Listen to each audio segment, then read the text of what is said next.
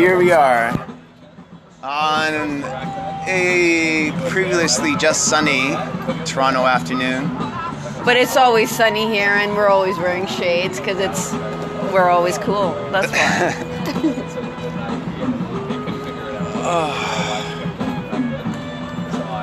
Right on. Yes. Looking good. Looking good. I like it better when the sun's out. Yeah. There's a cloud blocking out the sun, but it'll soon be sunny again. Yeah. So we did do an amazing. Well, no. Let me rephrase that. This is going to be amazing. Yeah, we did a podcast before, and we didn't know how to use the app, and so we didn't record it. But we won't replicate that. We'll do something new this time. Yeah. So what are we doing? This is Tim's first podcast. T's first podcast. Which, and the name of it is Spill the Tea. There we go, Spill the Tea. Woo! So we just came up the idea with our good friend Chris earlier this afternoon, what the podcast will be about and the name. And so we decided the podcast will be what that means, spill the tea, like in spill the beans. So T stands for triumph or the truth. So a spill, people with stories, everybody has a story. Everybody is messed up in one way or another. And not until you're able to start talking about it can healing occur. So did you hit rock bottom and then make your way to the top? Yes, that's the story. It's the underprivileged underdog figure that breaks through all odds and actually reclaims their life. Yeah, all those good things, they do happen in everyday people's lives. And for those who are struggling, know that that's only a process, part of the process. There is hope. One day you can break free. Hallelujah. Okay, cool. Yeah, so we're going to be, I'll start, I guess this will be my first story, telling what my story is about spilling the tea.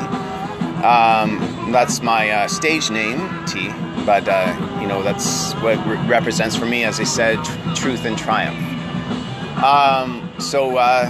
But we'll start with my story, and then we'll be interviewing other people's stories. And also, another meaning is spilling the tea about what's the real truth about what's going on in our world. And we'll have different speakers, and we'll just converse amongst ourselves with Maha here. Absolutely. And others. So I'm just a cheerleader. Tell us about yourself, Maha, because you're crucial in this. This new creative endeavor. Well, today is not really about me, but I would like to interview me. Yeah. I don't know. Maha I just met her a week ago, but she has an amazing story. I've seen her 3 times, and the connection between us is just amazing. And we relate to life in many correlating ways.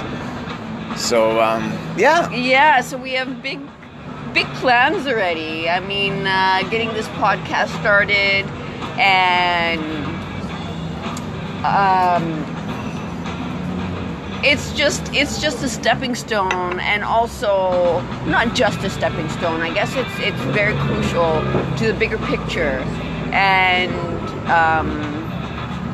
to also a part of T's bigger project, which we're going to get into who he is, what the bigger project is, why we're here, what do I do. I like making superstars of people. Superstar. I know, but you're quite the superstar yourself. Oh, thank you. You've told me, what she shared, and we'll go into that as we go along. So how about let the story not be just about my story, let's both our stories, because we're the creator of this. I mean, what are my things? I love people. I love celebrating life, and I don't know. I like getting things done. I mean, like, by getting things done, I don't mean like just menial tasks, but I mean like making your dreams come true. It's very exciting for me to make dreams come true. And like I'm a big picture person, and I feel like in that big picture, all the little details are included. So, you know, for me, I like to encourage dreaming without limits and like not putting those limits in there. I mean, even in our other conversations, it's like, remember, you got to do it this way, or people often speak about their own obstacles or something that they've learned, or someone else made a mistake and they said that you're going to make that mistake. It doesn't necessarily have to be true. I think that, you know, every moment is new, and every individual has a new perspective and new ideas, new solutions. Every problem comes with a solution, and I'm really into that. Well said. Yeah, thank you. Yeah, Maha, she's quite extraordinary. You know, you only have to meet a person once and you realize there's something different about this person. And, you know, the story goes along with it. You've had some pretty incredible experiences in your life. I have, indeed. I'm not going to go into them now because that's just, you know, there's a lot. I mean, as we converse, we'll go into, like, I'm sure those moments will arise when we can, like, fit in the amazing stories as the antidote, right? Yeah, for sure. So this podcast is really about you. Your project, what the podcast is going to be about, our call outs to our peeps, who's going to come and be on the podcast and share their story and like inspire other people. When you said you, I was thinking you meant it in the singular and the personal, as in me, but I was thinking as in the we, as in you, the listener. That this podcast is about everybody. And if you have a good story, please contact us. We'll have the information how to contact us. You would like to be heard, we'd love to interview you. Because we believe everybody has an extraordinary story. We're all beautiful miracles. And, you know, and we've all been damaged along the way. And we all have insights to share. That's the only way we're going to be able to get our world together and to actually achieve a paradise that we've been told, lied to, I believe, that it cannot exist. But I believe it can exist on this world.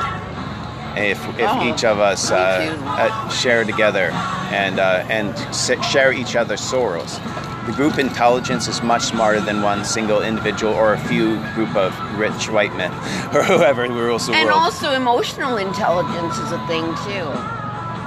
Oh yeah. There's the whole being. Right, it's like it's psychic intelligence. That's another thing. How we feel is extremely important, and it's important to acknowledge that because it makes up not just our own personal constitution, but it also makes up the fabric of life that we're projecting. Yeah, for sure. Like, what are your thoughts on being psychic? Do you think people are psychic or not? I knew you were going to say that. Yeah, and what's your answer? I believe. Yeah. Yeah, well, it makes sense. Where we are electromagnetic beings. That cannot be disputed. You have a measuring device and you can see there's an electromagnetic field above every individual. And it's quite a large one. Like, and which of the organs produces that electromagnetic field the most? How about this? Remember the second time we met? Mm-hmm. Yeah. How was it? Yeah. We just so we met in the studio a week ago, and then on Monday, I was invited to go to this Red Pill group meeting. Bunch of lovely middle-aged and older group that like to discuss things through an out-of-the-box perspective. And on the way, the subway station I get into I took the bus. My van is in the mechanic until now. So who knew? So I was taking the bus or the tram TTC, and at the station, walking down the stairs to the subway, the whatever you call it, platform. There's Maha. She's walking right next to me with sunglasses on, and I like turned and she said hi. I was like, I know this person, but I can't Who remember. are you? Yeah, yeah. Where do I know you from? Yeah. You look very familiar. But I don't Did know. you change your dress? It was like a dream. Yeah. So that's one example of psychic connection. Absolutely. But back to electromagnetic field of humans. You know, the organ that produces the greatest electromagnetic field is not your brain; it's your heart. Our hearts connects, and the electromagnetic fields of each person interacts with each other, and this field can be measured like for an insane amount away. I don't know if it's a mile or something like that. It's like of each person, one's heartbeat can measure it up to like a mile away. So that's amazing. I've had lots of experiences about that, which I'll get into one time too. But that day when we ran into each other at the train station, so this is the situation. I was at that Main Street station, and I was actually hanging out with a friend, and that's why I was there. It wasn't like that's somewhere that's close to my home, or... Yeah, your circumstances were extraordinary too. Usually right. I have a vehicle to get around with, and you usually live downtown or something. Right. And so, and on my way there, I was praying about, like, what am I going to do today? And, you know, was it, like, I thought earlier on in the day, oh, I should get up and go now. And then it was like, no, just chillax, because everything is on time. There's no, you know, if you start stressing out about, I should do this or I should do that, then you're not on your time. There's two different types of time. There's Chronos and there's Kairos. Kairos is synchronicity. So you're always making your events. You're always making those connections. And then the other, like, time of the watchers doesn't actually exist. It starts to fall away. So yeah, it's the moment when your inner and outer worlds coalesce. So that's synchronicity. Yeah, and that's eternity. Yeah, right. And that's eternal. The other in Christian speak, that's the kingdom of God. Mm-hmm. So we, you know, Tim and I ran into each other that day. I am also a member of the Red Pill group, and so I was able to take Tim down to that group. Yeah. Right? Yeah, and she hung out with me, and then we went out, and then we did the podcast after that. Yeah, so. We did the first podcast but after that. We didn't record. Yeah, which was great still, though, because it was such a... And those types of meetings and those types of events really increase our bonding. Yeah, and meaning in life. You feel like, hey, I'm being directed by a higher force than myself. You know, I'm not in it alone. Or your higher self. Yeah. When you give up on your ego can't direct shit. But if you let the higher pure force, which is represented for me by the highest good, which is selfless love, and to yourself and others. And I'm also into purpose and destiny. So I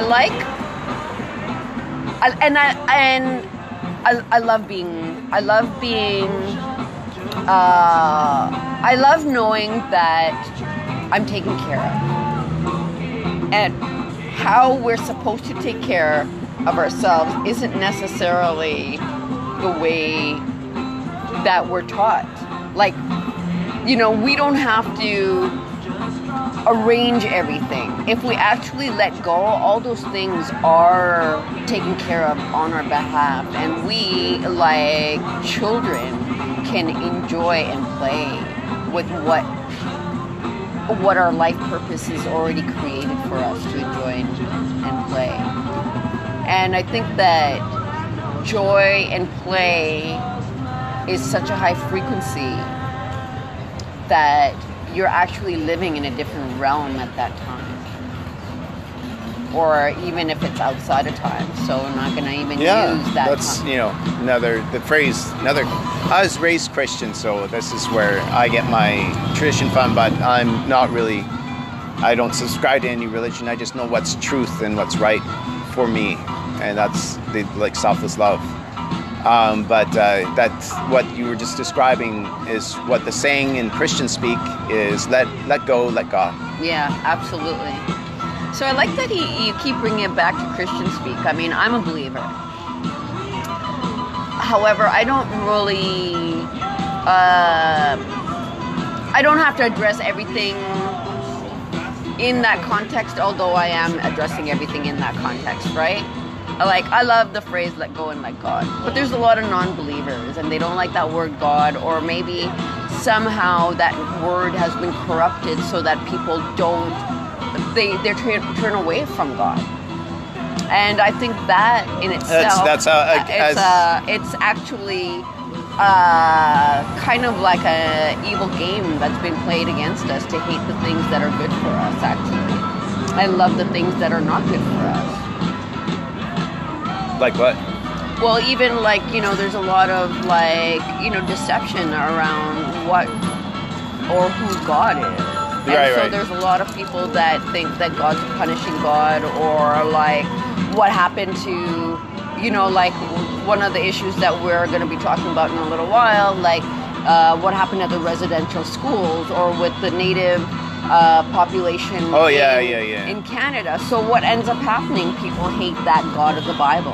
Right. Right? And that's kind of like a force of evil to make you hate that God. This is what we discussed last podcast that didn't get recorded.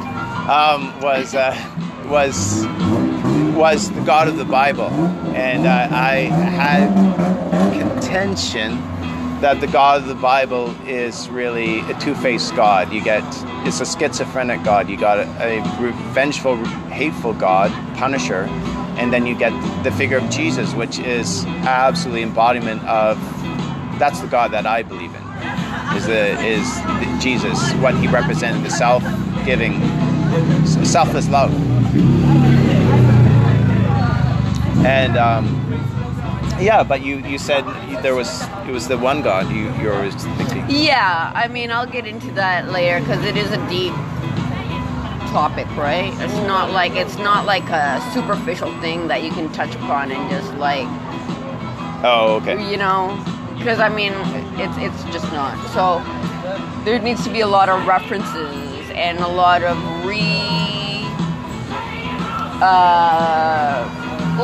for me, I've studied the Bible also in the Hebrew language. Oh. And I don't actually just go by a seminary interpretation because that's a repeated thing. It's not even something that people research.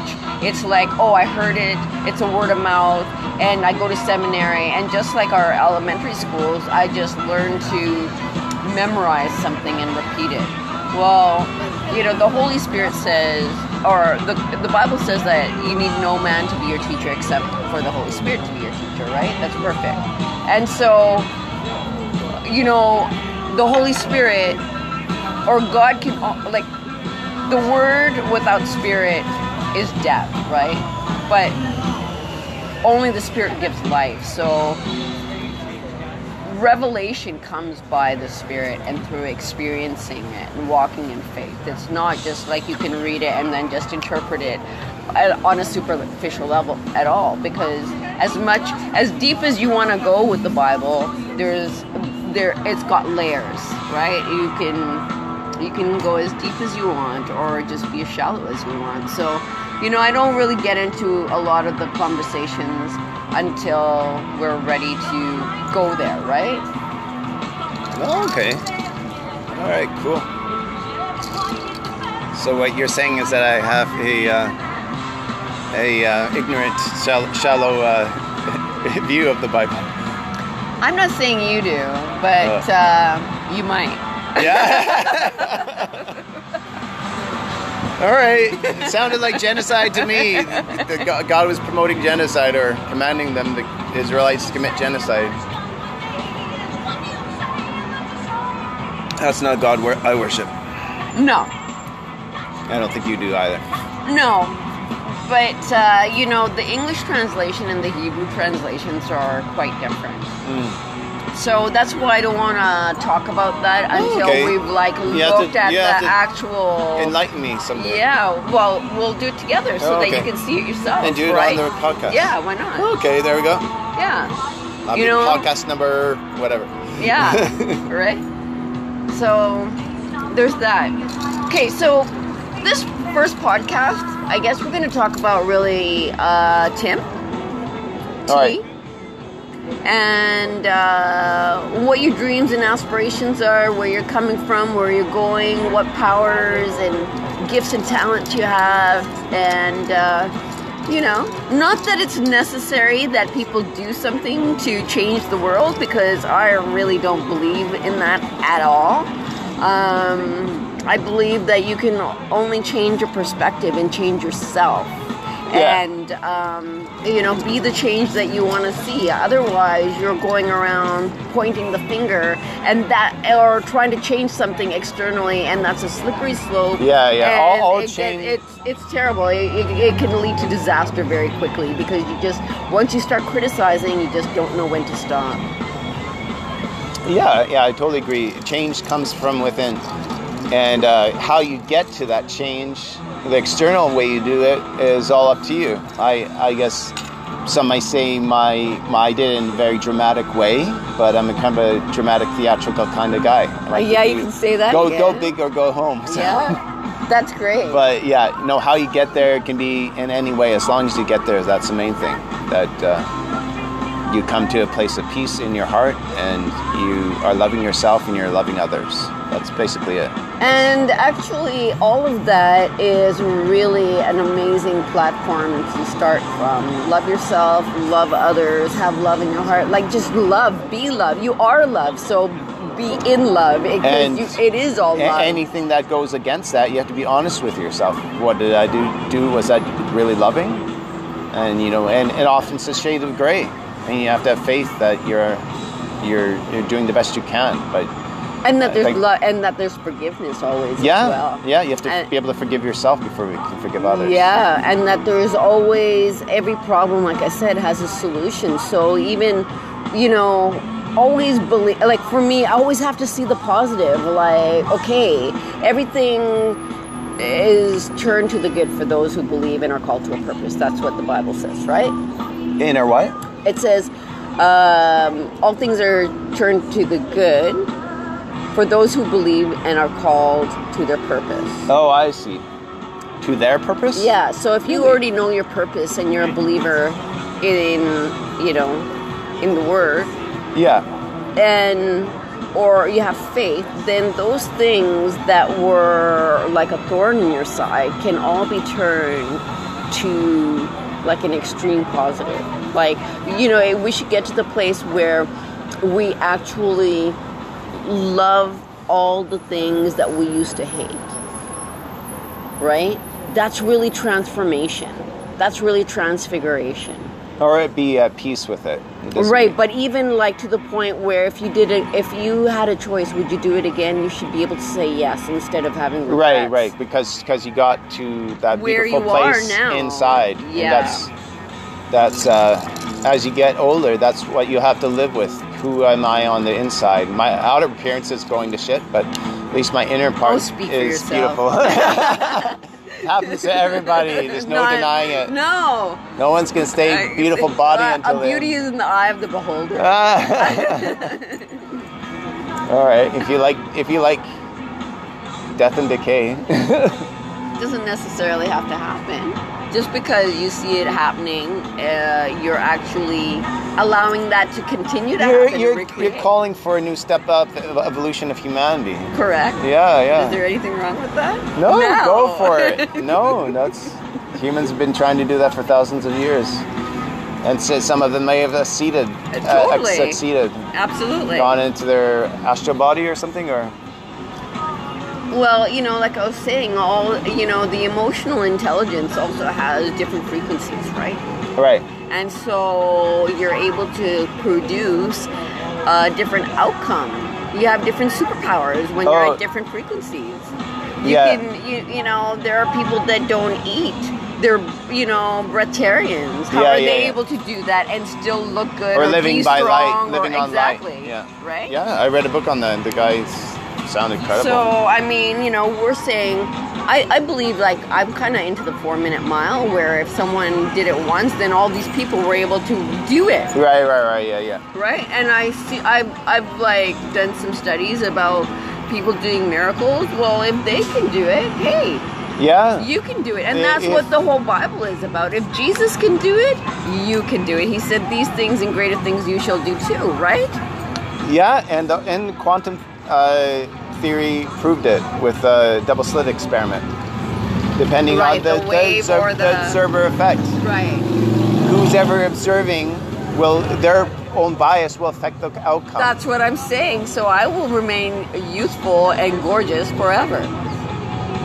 Instead of death and decay, right? Oh, okay. You know what I mean? Yeah, well, yeah. The Like you can. Mhm. Right? It's also what you're feeding yourself. And it's like you're looking at something, but what do you actually see?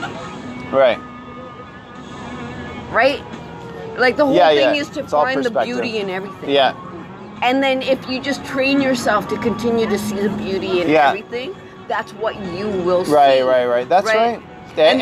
And other people, other sentient beings. Sentient for me means a little spectacle of God. Like I believe we're all little bits of God's awareness that's through different perspectives. And so that if you're for your own personal and we're affected by everybody else's perspective, especially those we love the most or most connected to. Yes. But- or actually, even the people that are in authority. We may not even love the people that are... Who we right, fear. but Fear and love are exactly. two sides of the same coin. Right. So even like sometimes we give over our power to someone Yeah. that we think has that power, like even Yeah. a teacher, And so or then even we- like the Stockholm syndrome. We start creating right? that reality. Yeah, exactly. We became that ugly person they told us we were. Right. So back to that's okay. We're branching off, and that's all good. We'll bring it back. Yeah. About your story. So let's look at the big picture. What is it that I mean? You're working on a couple of amazing projects right now. Yeah. Right. The one that has inspired this podcast is by you telling your story of overcoming. Right. So let's start with that story. Sure. So what happened? Who are you? When did it all begin? Well, you were born where? I was born in Kamloops, BC, and I was born because my dad wanted another boy. He had two boys, and so I was the last born, and I grew up. Kamloops in BC is in the interior of BC. It's a bit of in between the culture of Alberta and culture of the west coast of BC, which is very liberal. So it's kind of a hick town. It is, but it is very nice. Oh, you've been there? Oh yeah, of course. Oh, okay, yeah. We're both from BC, yeah. And anyway, so my dad was of the hick variety. He grew up in Saskatchewan, German heritage, and very, very much like a Hitler in the home. He was very authoritarian, and he only gave me the strap on my bare butt 3 times, but I was in fear of him every day. Really? And, yeah. And just you could not speak. We were spoken to. We're not allowed to speak for yourselves. How about when you were really young? Did he hang out with you and play with you? Or? No, he didn't really. He's very hard to get close to. He didn't show us his love. Later on, I hated him for years, and that's what precipitated my getting into a difficult situation in my later teens. And so what about your mom? What was she like? Oh, she was quite the opposite. She was a beautiful, kind person, thought of others. She was the very embodiment of Christ. She was like an angel. And I found it recently that she just became like that like a couple years before she had me. Oh. Like, because she started going to women's Bible study. Oh, wow. And that then the woman there really impressed her because the woman she met. The word is really good for you. The people is their example. They Yeah. these women. One was like rescuing orphans, Right. and helping them get to good homes. Like she helped like almost 100 kids over her lifetime. You know, so she saw this example of other people giving. My mom was always, you know, depressed because of her situation. She got married at a young age to a guy who did not reveal who he really was until a week before they got married. Really? Like, how did they meet? And like, was she in love with him? Yeah. She swept her off her feet because she was good looking. And she was, you know, sort of, her sister was the blonde, beautiful one, looked like Marilyn Monroe. And she was the not so pretty sister who had bad eyes. She always wore glasses, and she was a brunette. Right. And so she felt insecure, and this guy was the first guy that said he loved her, and so... Right. And how old was she when she got married? She was 20, and he was 19. Or no, 21 or 20. She was a year older than him. Okay. And she met him, he was in the army, and he got injured because he was trying to be an elite... I don't know what kind of elite soldier, I guess. Oh, and really? so he was in they put him through harsh treatment, like have to survive in the wilderness for 6 weeks on your own kind of thing. What about your grandparents? Oh, Did you ever meet them? Yeah. Not my grandma died on my father's mother died when I was 1 year old, a baby. She met me, but I don't remember her. And his parents were German descent, and his mother was bipolar and probably schizoaffective disorder, or outright schizophrenia. She was a little crazy, quite a bit, and very violent. And his dad was hard German, and nearly killed him one time with a 2x4 because Dad was using his tools. He said, "Don't ever use my tools," but his dad forgot that he asked him to do it. So it's like, and this pattern repeated us growing up. My dad would accuse us of doing stuff when he was like, did him himself.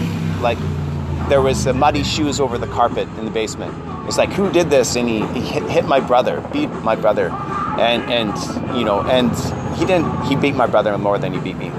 And he forgot it was him. He came home like 2 hours earlier. And That's terrible. Yeah, I know. He made wine, and he was in the cellar where he made wine, and the fumes got to his head. He was out of his mind.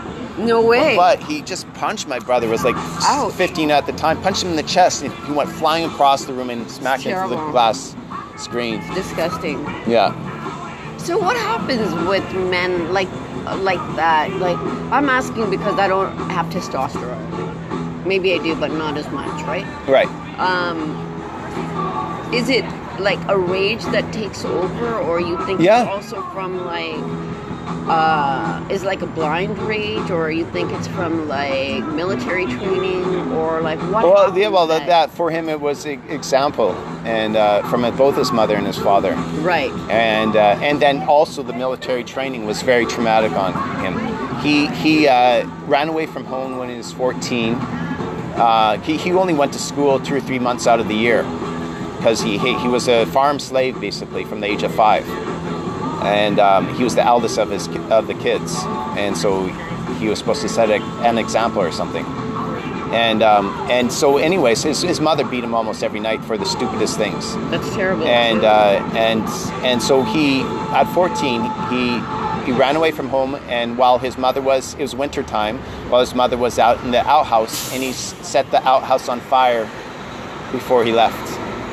And she came, who knows? Did she explode? No, she got out of there. He was far down the track by the time. She was worried about being set on fire than looking for him. Right. And then she never looked for him? I don't know. He got by as a farmhand for 2 years, living from farm to farm. And he was able to save up enough money to eventually pay for himself to a private Catholic school. And his highest academic level he ever got was grade 10. And then when he was 18, and then he joined the army for 3 years. Wow. So when you were growing up or going through that, did you ever feel like you wanted to retaliate in the same manner, or how did you stop the cycle? I grew up, I never wanted to be like my dad because I saw how good my mom was, and that really got me thinking, how can the world be so fucked up? How old were you when you were thinking these thoughts? Probably 7, 8. Mm-hmm. Yeah. Before then, no, even before that, even 5 years old. Yeah, I was just like, what is wrong with the world? How can there be such beauty and goodness and such, fucked upness? I can't say of a better word, Right. And so it started questioning, and I was a Christian, strong Christian until I was 10 years old, I guess, and then I started realizing the Bible does not make sense. It's just as fucked up as the rest. It has the goodness that I see in my mom, but it has the badness I see in my dad too. So it's like got me questioning. Well, it doesn't necessarily mean it's the word, but it could be, human folly. And of course, humans write the books. Whatever humans touch is not perfect. And don't think because we make an AI machine and that it's going to be perfect either. It's just a reflection of ourselves.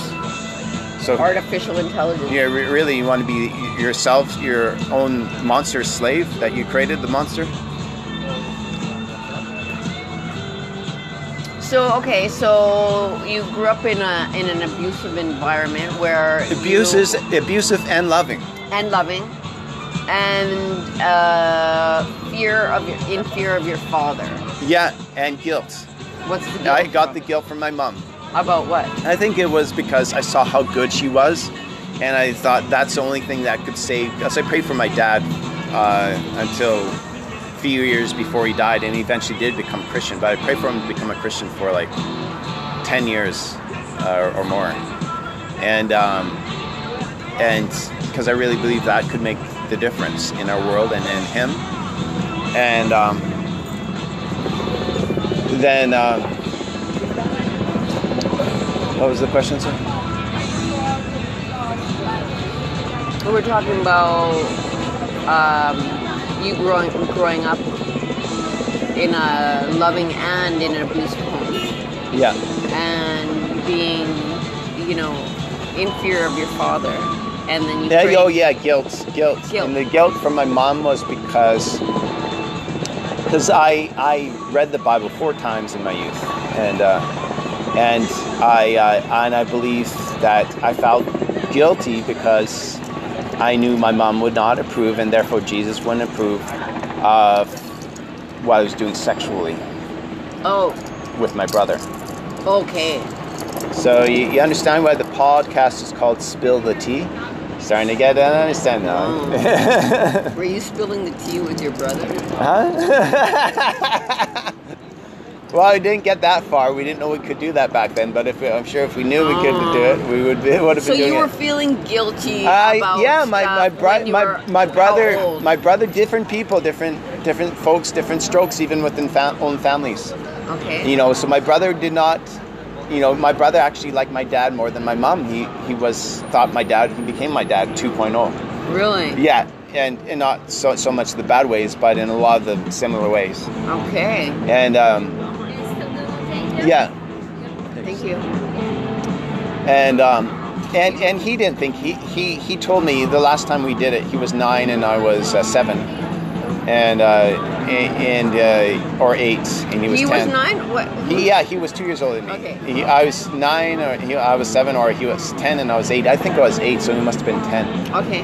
And he said, don't worry about it, I'm just practicing for girls. Okay. So how did you guys end up being in that? But he didn't feel any guilt at all. Right. This was haunting me. For me, it started when I was 4 years old. And it was fine until I was about 5. Then I started getting this awareness. My mom would not be happy about it. I read it in the Bible. This is sin, you know, and I was feeling horribly guilty for it. And it just, for me, it felt good. We shared the same bed, and what's this new organ? Were you sexually aware? Or No, it just felt good as it's just, like it's just you like just didn't know. didn't know this humping, stimulating this wee feels good. Okay, so kids do know that at that age. Yeah, of course. I mean, I don't know. I mean, I don't know because there's there's that whole thing with sex education right now and the whole push towards pedophilia because they're saying that kids know at a young age or that they like it, right? Right. And that's the whole premise on what they're doing that. Right. Like, but I don't think kids are old enough to know what they like, or it's just like. Well, it's just that they don't know the repercussions of what they do, and so they don't know that every action has. They just know what feels good in the moment. Right. And so as an adult, you have to be very responsible that you don't scar the children. Right. And so. Yeah. Okay, so you're 5 and you start becoming aware that that's not good. Is that what's going on now? Yeah, and that tormented me just as much as my dad's aggressive and fear-imposing behavior. Right. So how often were you involved with your brother, and so that torment then building up as well, that guilt? Yeah, it haunted me. Those are the two things I would think about at night was, oh my God, my dad's such a prick, and hate life. They're not allowed to have a happy childhood, and then I'd feel the guilt. But you aren't so good either, you bastard. Those would be the thoughts in my head. The what? You aren't so good yourself, you bastard. Talking to yourself? Yeah. The guilt, right? Right. Yeah. But you were that harsh? Yeah. I'm a sensitive child. I'm a musician. My dad would often yell at me, "Get your head out of, you're always lost in space." Right. Because I'd be always thinking about this stuff when I was 4 or 5 years old. How did you do at school? I was a B student. Yeah. And so, could you talk to your mom about this stuff? I tried to, and she's a beautiful person, but highly brainwashed. In which way? Just by society and about what's right, and she just doesn't think outside the box. Right. Really, sometimes she has her moments, and they're beautiful, but often it's not the whole story. And that's why she never loved me completely. It was this great image of an angel, but not completely there. And none of us are. Yeah, right. Some are more so than others. So then you go to school, you've got this guilt and you got this fear. Mm-hmm. And then what happened? When did you decide that you were going to become a musician? Well, my dad, I think with a little bit of intelligent manipulation from my mother, said, you guys need a hobby, so I started piano when I was 5. And then my grandpa, my dad's father, played about instruments in a Umpapa monthly farm band, in Saskatchewan. And so he played all these different instruments, and he was visiting his cousin in North Dakota, and was going through his garage and noticed the cello and said, "Hey, can I have that?" Because he thought he could pick it up, but he had farmer's hands. His fingers were like sausages. He couldn't figure it out. So he was trying to pawn it off my dad. I thought they were talking about the cello. I was 7 years old, and I said, "I want that." I'd already been playing piano and quite good at it for 2 years. And so they thought, "Oh, he wants a cello. There you go." Grandpa sold to my dad for $200. It's the same cello I have today. That's amazing. Yeah. And so then you start playing? Yeah. At the cello at 8 and continued with the piano. And I soon realized that because of my unstable home situation, and I'd say both my parents were very honest people, hardworking, good traits, good virtues, but they didn't have many social skills, especially my dad. Right. Yeah, they weren't outgoing people. And so I didn't really learn how to relate to other people. And also because of my dad's strong German heritage, didn't fit so comfortably with Anglo-Saxon Canada. Oh, really? Yeah, Okay. Canadian culture. Yeah. It didn't really. It was foreign to my dad, and so it was foreign to us boys too. Right. So then you grow up, and now you're in high school, and then... And I have no friends. When I left Kamloops, I had some friends, but I was already starting to feel it at 10 when I left Kamloops, moved to Vancouver, and to totally different culture on the west coast of BC than the interior of BC. And these kids, it's the picking started on by the nerds of the class in grade 7. By the nerds? By the nerds. What? The two. That's reverse. No, they you could tell one of them. They had fathers that were like Freemasons or something. Looking back in retrospect, they were connected. They were more upper middle class, and they were total nerds. But they were wicked. They harassed me one summer after grade 7, doing prank phone calls and give death threats and all this stuff. Like they had nothing better to do than to torment me. This is terrible. Yeah. Did you go home crying? I had nobody to cry to. I just had to keep it in. My mom was working all the time, and my dad didn't care. And he said, buck up, Chuck. Just you suck it up. He didn't give any counseling of that. He already called me a faggot because I like classical music, and Your dad did? Yeah.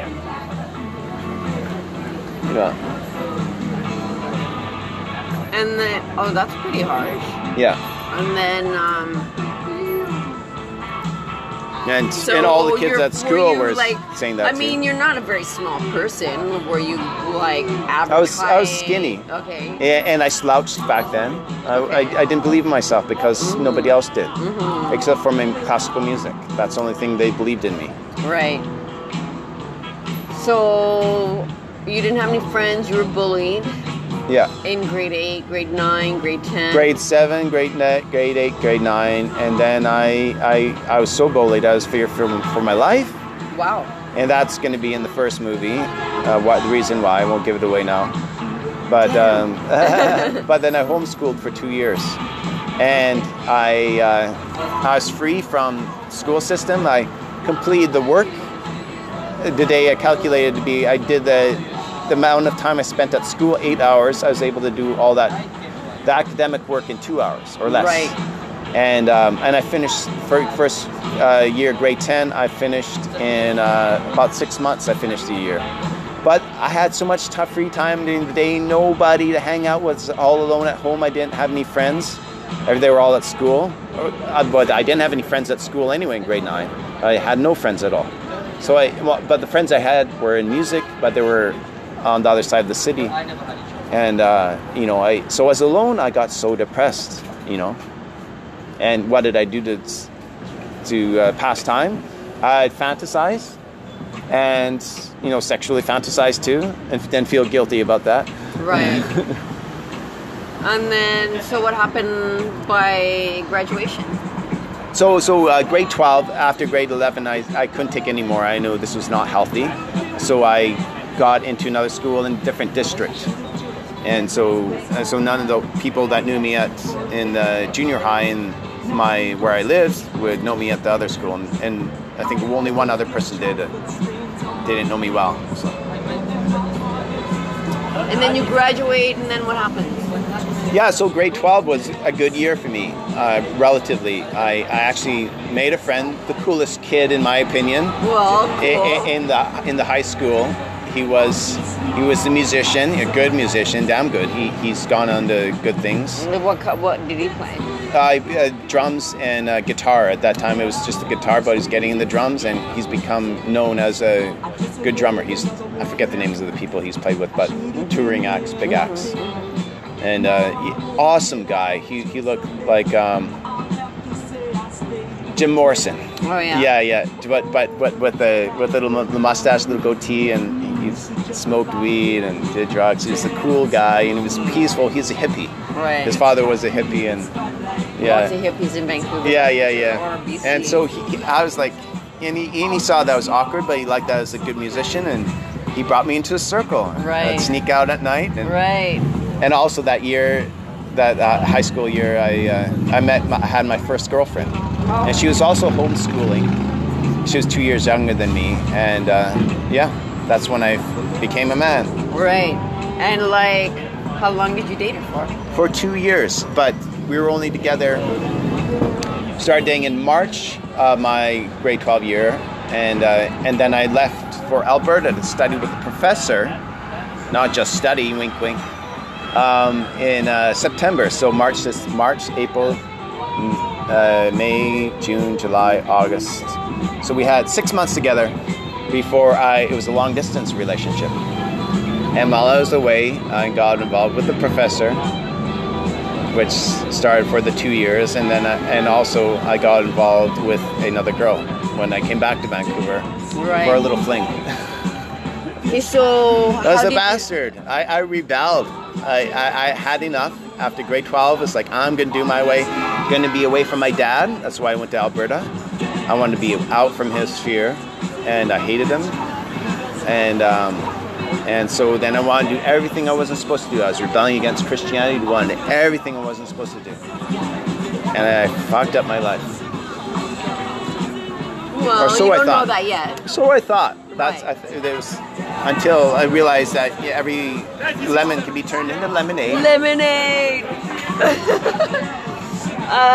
Okay, so after graduation, you decide to go to Alberta. Like, how did you decide to work with this prof, or why go to Alberta as opposed to anywhere else? Because a year before, when I was 17, this professor came to Vancouver to do a master class and a concert, and so I played for him in the master class. I was chosen among the Vancouver's elite up-and-comer students to perform with him, or to have a lesson with him, master class with him, and that's where a student plays a piece, and then the master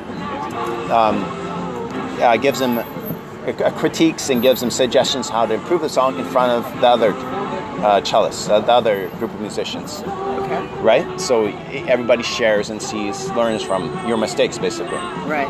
And you can get this wisdom from this master, right? Mm-hmm. And so he, after the class, and he was the first African American man I ever got to know and meet, and first gay man I ever met as well.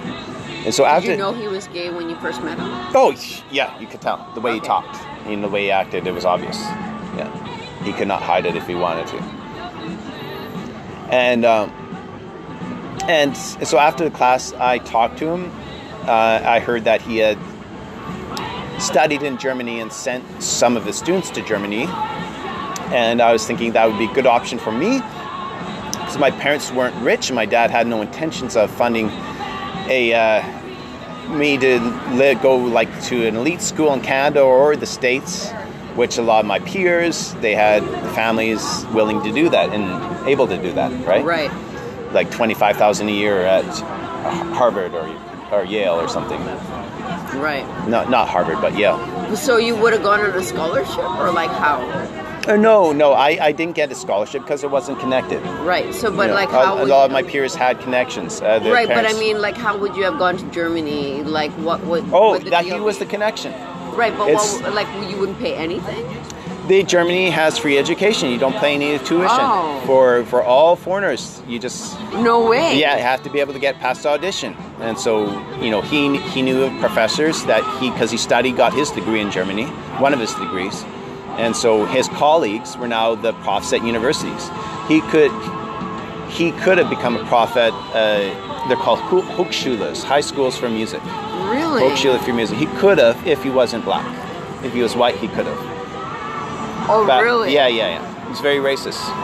It was. It probably still is. But the only reason why he wasn't qualified, he was good enough. He had the same education, but because he was black, he could not teach in a government Hochschule. Wow. Yeah. And so he this is early 80s. He spent 8 years in Germany in total. And in the early 80s, he instead, he didn't get a place at a Hochschule, but a private music school hired him. Okay. And so he taught there, I think, 2 years after his degree. And then he just didn't like the situation. There was a few neo-Nazi bombings in the early 80s in Western Germany. And so he said this place he wanted to get that out of Dodge. So he had tired of the racism. Wow. So he came back to Montreal, and then he got offered to be a professor in Medicine Hat, Alberta, for $90,000 a year. 90,000 a year is how he came out there, because he was used to big city life, traveling. He was touring too, but he was able to tour outside of Medicine Hat. So, right. And so he had this illustrious career in Medicine Hat for big fish in a small pond for 10 years, right, until he met me. Right. And then he fucked up my life, and I fucked up his. Okay, so you guys meet, and you have that experience with him. You introduce yourself. Then what happens? You find out. So he said we'll stay in contact, and so after I graduated high school, I went to. He taught at a summer music school on Vancouver Island, Shawnigan Lake, and he asked if I would join him there, and so I joined him there for, I think it was 3 weeks, and then I came back on the ferry, dropped me off at my parents' house, and then 2 weeks later, my parents drove me out to Medicine Hat and moved me into my dorm room unit there. Then 2 weeks after, I was on my own in my dorm room. I barely spent a night in my dorm room again for the next 2 years, because I was over at his house sleeping in his bed. So it only took you 2 weeks to get into his bed? Yeah. Okay, so how old are you now? 18. And so what happened? And you were first, are you meeting outside of his home? And then how do you end up going to his home? We first went to the college and had a lesson in his office. Okay. And then, or somewhere in the school, I forget. Okay. And then I wanted to get to Germany in a year. Right. And so you have to do an intensive course, and he was willing to do that. Okay. And I soon figured out that he was willing to do that because he was sexually attracted to me. Right. And so I was over at his house, and I was so insecure at the time. And how did you get to his house? He invited you? Or yeah, to give lessons, because instead of, we could do 3 lessons a week. He said 3 lessons a week are what we're going to need to do if you're going to get to Germany in a year. Okay. And so I was game to do that. And so it's better if I just come over to his house, he said, than him having to go to the school and me going to school, because I had to walk carrying my cello. Right. And so if I just left the cello at his house, I could practice there and have lessons there. Right. And so, And so, after a lesson we had in his basement, 3-hour lesson, and it was horrible. He was schooled in the Prussian method, the European method, breaking down a student, destroying their ego, and then you mold them up into the image you want them to be. It's through traumatization. Right. That's what our Western civilization is based on. Yeah, our education system is based on that. Yeah, sure. and the Prussian system is where it all began. Yeah. 200 years ago or something, and 150 years ago, I don't know. And then this was in the extreme. This is why I was getting away. I was thinking, I'll be safe. I won't get away from my dad. If I get an African American gay man, it'll be totally away from my dad.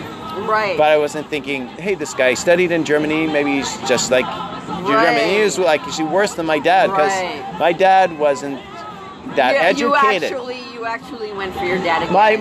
My dad, yes, and was my dad in extreme form. I wasn't afraid of physical violence, of my dad hitting me. I was I was never experienced mental torment like I did under this guy. Right. He fucked with my mind. Right. He continually deconstructed all my things that I held dear to my ego, right? You know, your ego or yeah. your heart? So I mean, if he deconstructed stuff that like you held dear to your ego, do you think that's why he good or messed bad? with my mind, because he made me. I'd be first resistant to him, but then eventually after 2 years, I was agreeing with him. Yes, this is the way I operate. You know, I hold my mom an ideal because she's the one who really has control over me, not my dad. My dad is actually somebody who's, you know, he's trying to put my dad, reverse it for me. My dad was the bad guy. My mom was the good guy.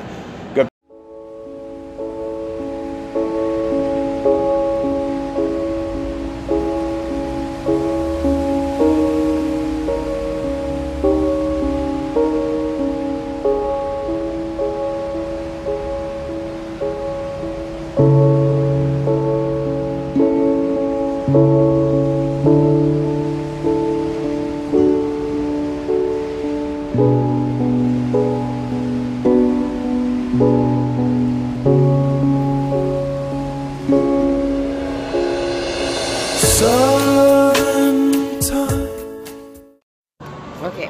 All right. So he's unstable. Sorry, you were saying how you were deceiving him in your mind. Yeah. Because I was leading him on. I would stop saying that I was like. You stopped saying that. I stopped saying affirming that I am straight. Stop calling me bisexual or gay. Right. You know, I was very offended by that the first semester. When I came back, then I realized that I had to make this work. You know, just do however long it took for me to get to Germany, then I would be out of his hair. Right. And be out of my father's hair too, because then I'd be my own person. Mm-hmm. And so I bit the bullet, and so I had to lead him on that I was actually starting to admit to myself that I was now at least a little bi. So I started to affirm that to him. I said, "Can we try anal sex?" And you initiated yes, that. Yeah. I don't know. Are you gonna get anything else? I'm good, thanks. I might get something else. Taking a minute. Can I get a left? Yeah.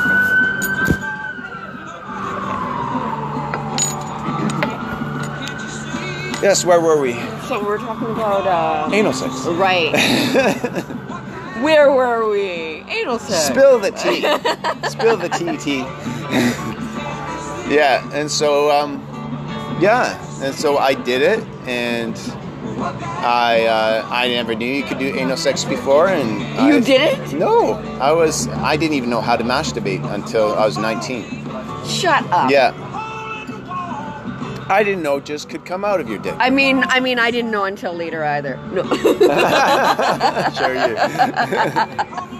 You know, I was naive. Very naive. And so I thought, what about anal sex with women? Because that's what I was doing every time he kissed me or gave me a blowjob. I was imagining having sex with a woman.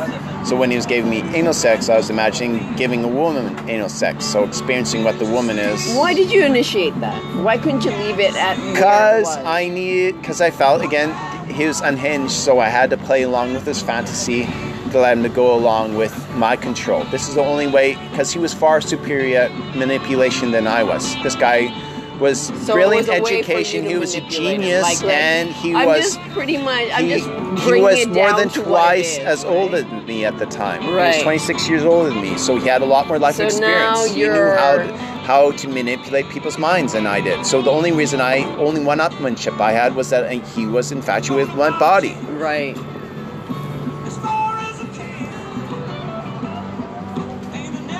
And you never, and the whole time you didn't at all think that you were bi.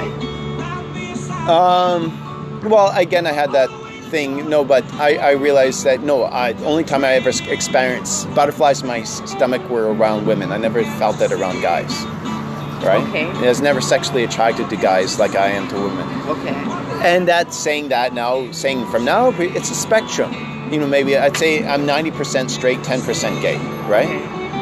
So it's not enough to call me bi, but right. You know, human sexuality is complicated. Like Sure. people are complicated. Sure. Tell a good story and anyone can get off. I don't know about that. That seems to be leading. As he said himself, if you just do stimulus, a guy on a guy's dick, doesn't matter who's doing it, eventually he will come. Right. That's true. So really it was a relationship about power, control, and we were using sex as the tool to do that from your part. You were using sex. Yeah. He was using mind control. Yes. Okay. Yeah, exactly. You know that. Yeah. Did you ever feel guilty?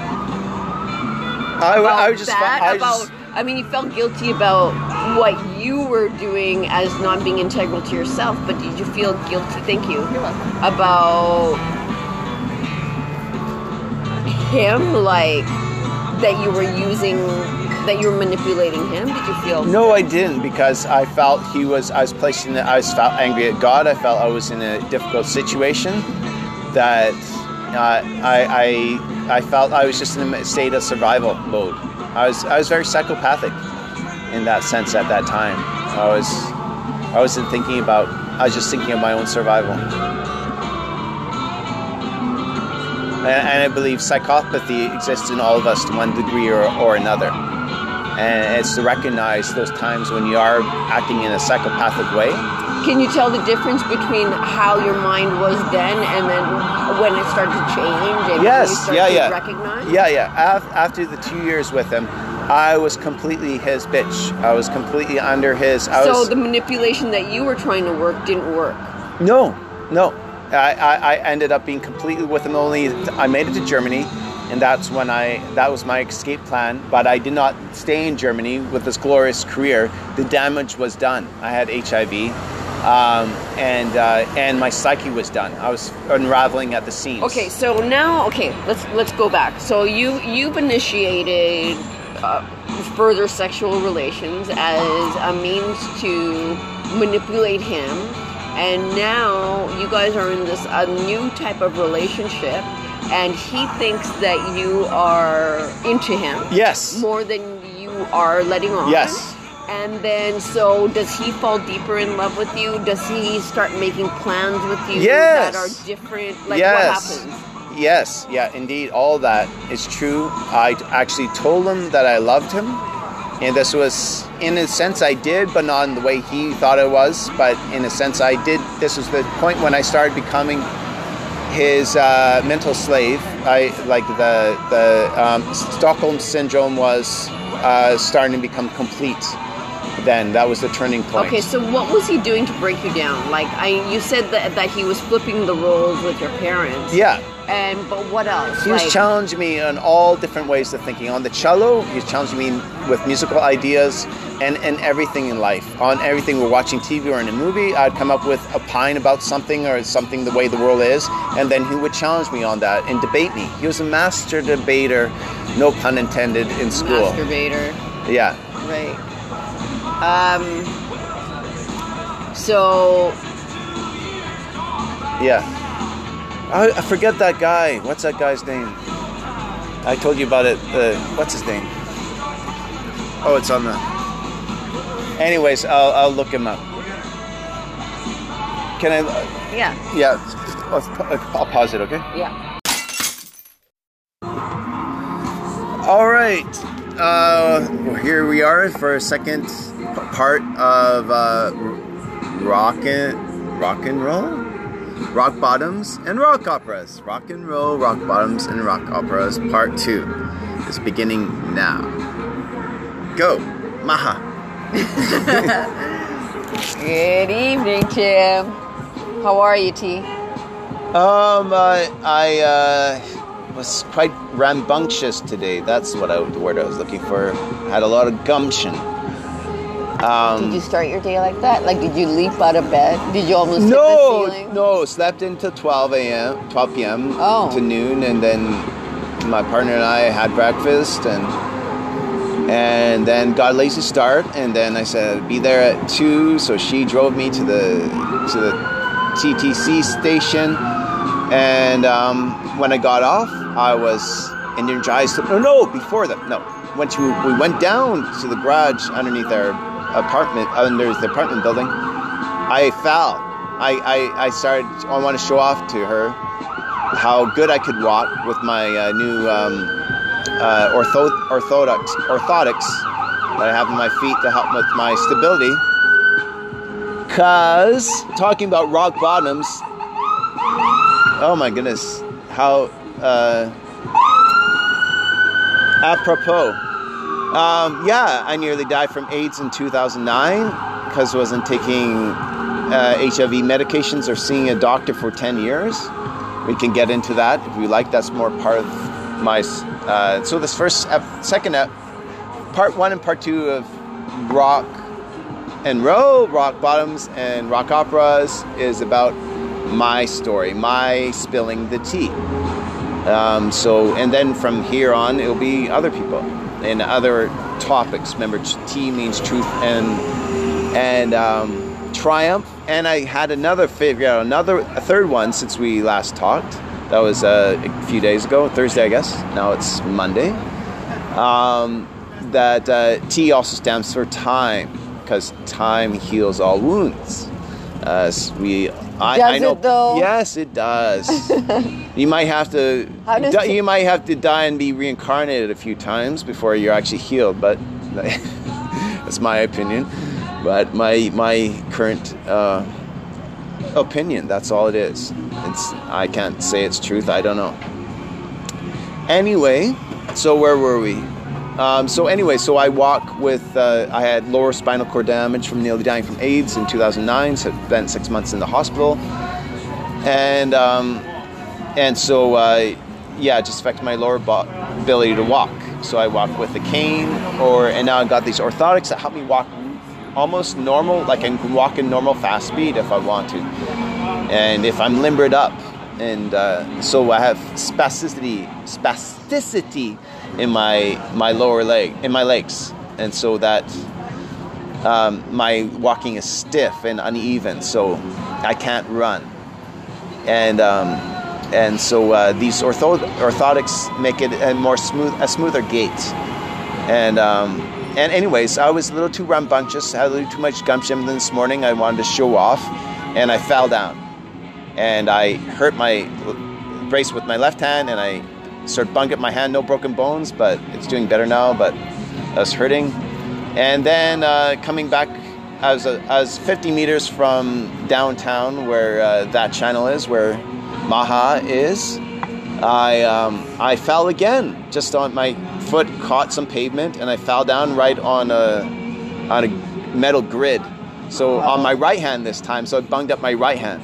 And some good Samaritans helped lift me up and helped me walk me to that channel, to the door, and I was good from there. But so I've been in pain these days, but Maha and Chris, they really healed me. Maha is also a Thai masseuse. I am indeed. Wow. You did that in Vancouver? No, in Thailand. Really? Oh my God. Where have you traveled? Oh, lots of places. Yeah? Yeah. Lots. Thailand, Cambodia, India, Mexico, France, Switzerland, all across Canada, across the States several times. Several times across Canada. What? All across the States? Fiji, Hawaii, Cuba. Where else have I South been? America? Not yet. Africa? Not yet. Oh, okay. Cool. But I want to do long trips. I'm a very slow traveler. Me too. I hang out. Yeah. I don't like just packing my bags and running. It's like, no, that's not traveling at all. Yeah, I know. For me, traveling, you want to experience the other culture, how other people approach the same problems in a different way. Drinking coffee and tasting their watching, foods. Yeah. And then getting into really great conversations and making good friends. Actually, the more you travel, the more you want to travel. You learn so much about life. It's like, I didn't know you could do that same problem in a different way. And it's like, they do it better. And in some cases say, oh, we do that in Canada better. That's true. I don't know if I look at that as much, but it is true. I mean, there are some things that people do better and worse. That's true. Yeah, different approach. Yeah. Like for me, I was really surprised in Western Europe. I traveled most in my life to Western Europe, and it's the socialism. It actually works there. People are better educated, and they treat their homeless people a lot better than we do in Canada. For sure. What do you think Canada does better? Well, we're sort of like the peacock on the pirate's shoulder, being The peacock or parrot? or the parrot. I mean, the parrot. Yeah, on the pirate's shoulder, being Uncle Sam, and so we get close ear to the Is my empire. beer flat? I don't know. I better try it.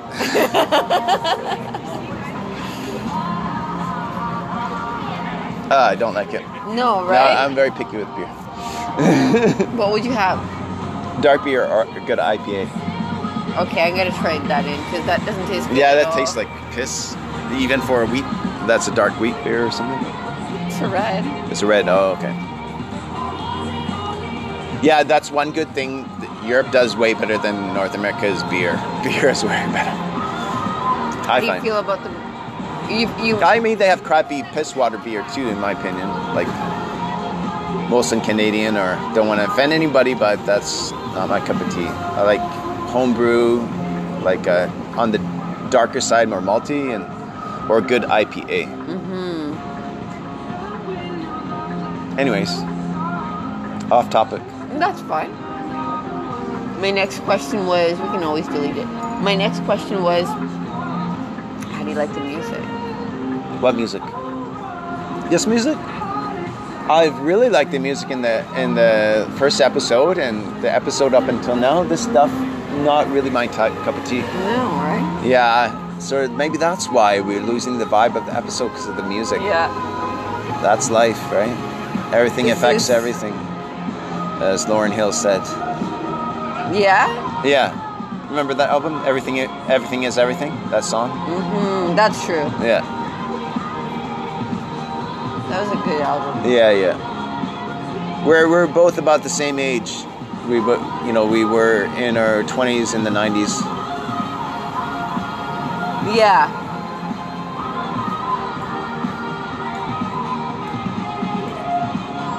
We're gonna have to make some requests here. For music? Yeah. Oh, okay. We're gonna pause this right now. This is not doing it for me at All all. right. I'm gonna bring this in. So I'll stop it, okay? Okay.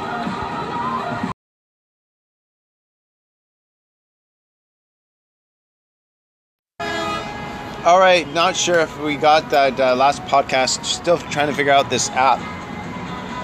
But what we were talking about, we talked a lot about rock bottoms in all of its various meanings, and also there's been rock and roll, and we've ended episodes when the music here is gone kind of not so good. But now it's at least a little palatable, so we'll start the last segment. Yeah, hopefully the second segment was recorded, but if not, whatever, say la vie. So this one is going to be about rock operas, part of the title. Mm-hmm. So your first question for me.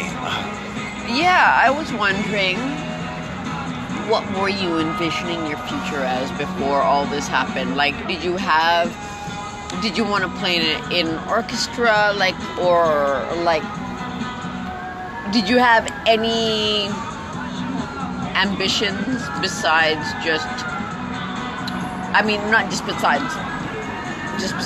but I know you wanted to be great on your instrument, right? Mm-hmm. But did you think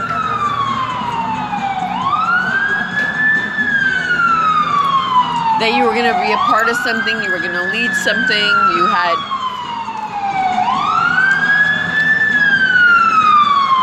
Well, 1 second till this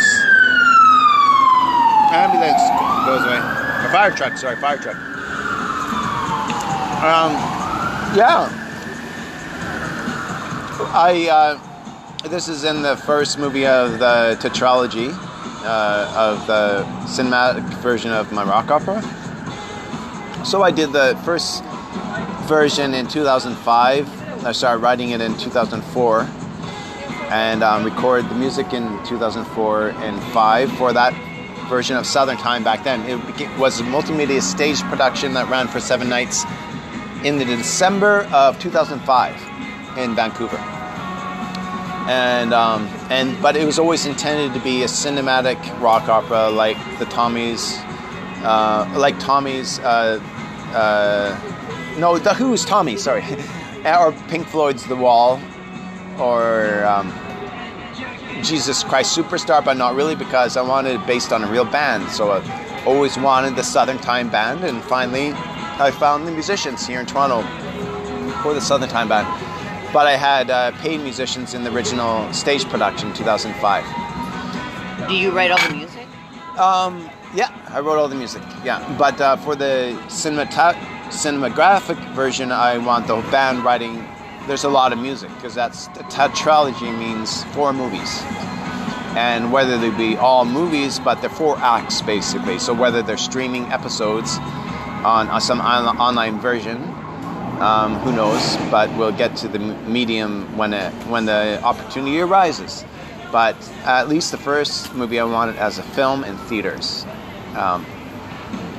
And this first film shows from 0 to 20, shows how I got HIV, basically. And yeah.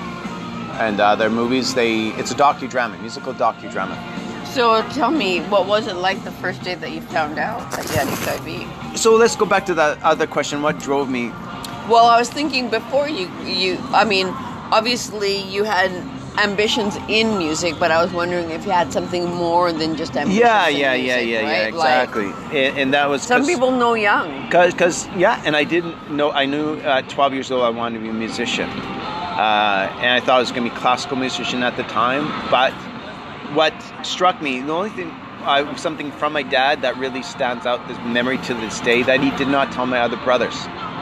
Because he saw that I was really good at academics, were better than my brothers, and I was really good at music, 2 things that he could not do if he wanted to. He was great handyman, construction worker, welder, very smart, but not with academics or music. And so he saw that I had talent, great talent, and so he told me that whatever you, like I saw this in movies before, this is what parents used to tell their children, who they were concerned about. Because he was concerned that my head was always lost in space, and he's a little bit faggy. What's he gonna do in the world, right? He wanted to make his kids, be hard on his kids to make them tough, because he knew the world was tough. It was tough for him, so he wanted to make us hard, so we were resilient, and which we are. And so he brought me aside. This is, I saw this in movies before. The guy, the father says to the son he's concerned about, he says, whatever you do in life, doesn't matter what it is, be the best. Be the best of the best. Don't accept anything less. Right? And so that's what he told me. And he told me the analogy of Genghis Khan, having a yoke on his shoulders growing up, but then he ended up being, building an empire. So that's what really stuck with me. That was the closest thing that came to fatherly love as a kid. That really stood out to me. He said that to me when I was 8 or 9. And it was just like, because I came home and I remember it was because I had a good report card. I had all A's and B's. So it's like none of us other kids had that. So anyways, that stuck with me. So I thought I'd do that through classical music, so I never wanted to be in an orchestra. I wanted to be performing, and if you don't have the money and the means, you don't have the connections, then you're not going to be a performing musician. You're not going to be on the concert circuit unless you have those connections. Mm-hmm. Right from a young age, you have to first have a parent that forces you to practice at least 3 hours a day. And then you have to get the attention of the inner classical music world. Like some of the performing artists, their parents themselves were performing on the concert circuit themselves. So they knew which teachers to send your kids to. A lot of the music teachers, like everything in life, you get amateurs. People who don't really know, aren't masters of the craft. You know, they don't really know. They're just spouting stuff. They think they remember what their teachers told them. But they're not the best musicians themselves, you know? And you could tell the difference back then or no? Well, when I was 18, yeah. That's why what he was teaching me, I learned the cello completely ass backwards, right? And none of my teachers made sure that I did it right. And so that was that Prussian method. Break them down, then give them the goods. And he taught me the right way, even though it was traumatizing. So I remember I asked you this before. At the end of the day, is what you went through a good thing or a bad thing? It was what it is. What it is. It is what it was. So I like myself now. You do or you don't? Yeah, I do. I'm Okay, in a good place. Yeah, and I am who I am. Let's take it or leave it. I understand that to give is better than to get, and by loving other people, it comes back to you. And ways you don't expect it. It's instant karma. If you do something shitty, it's instant karma in a bad way. If you do something good, it's instant karma, and you feel better about yourself. Right.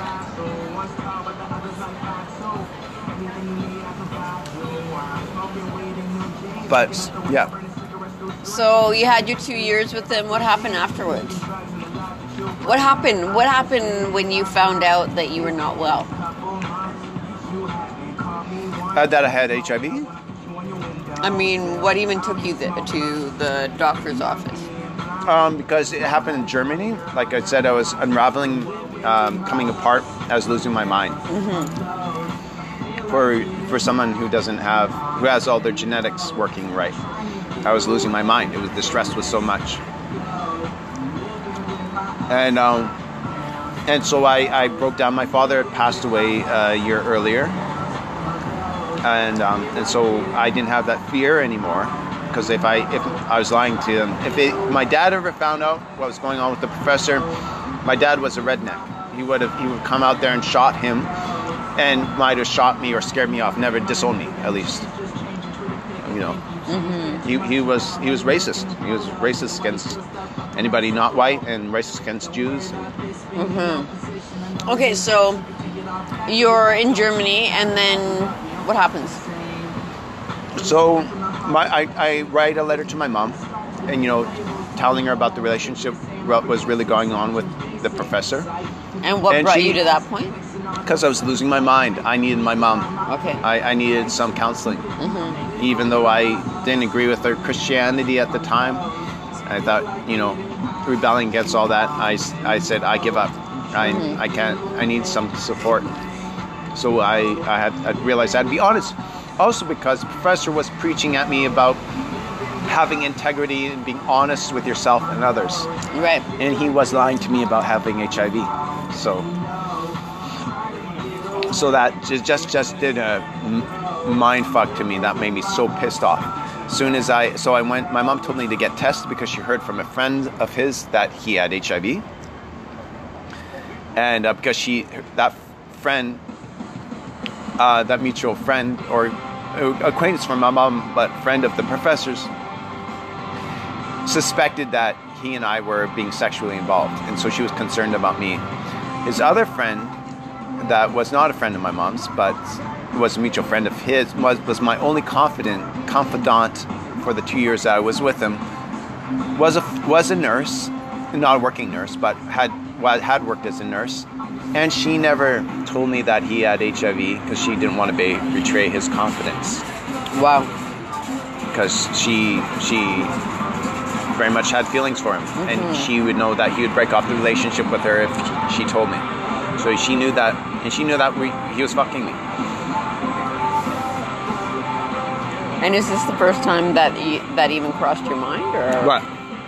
That you might be infected with HIV, yeah. Or he might be? Yeah, I trusted authority. I thought the only authority to be feared back then was my father. And then I realized, then the professor, he totally lied to me too. And then I realized that 9/11 happened 5 years later.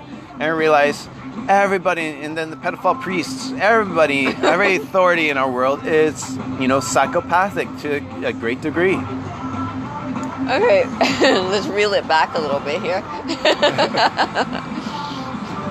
So your mom suggests that you go see a doctor.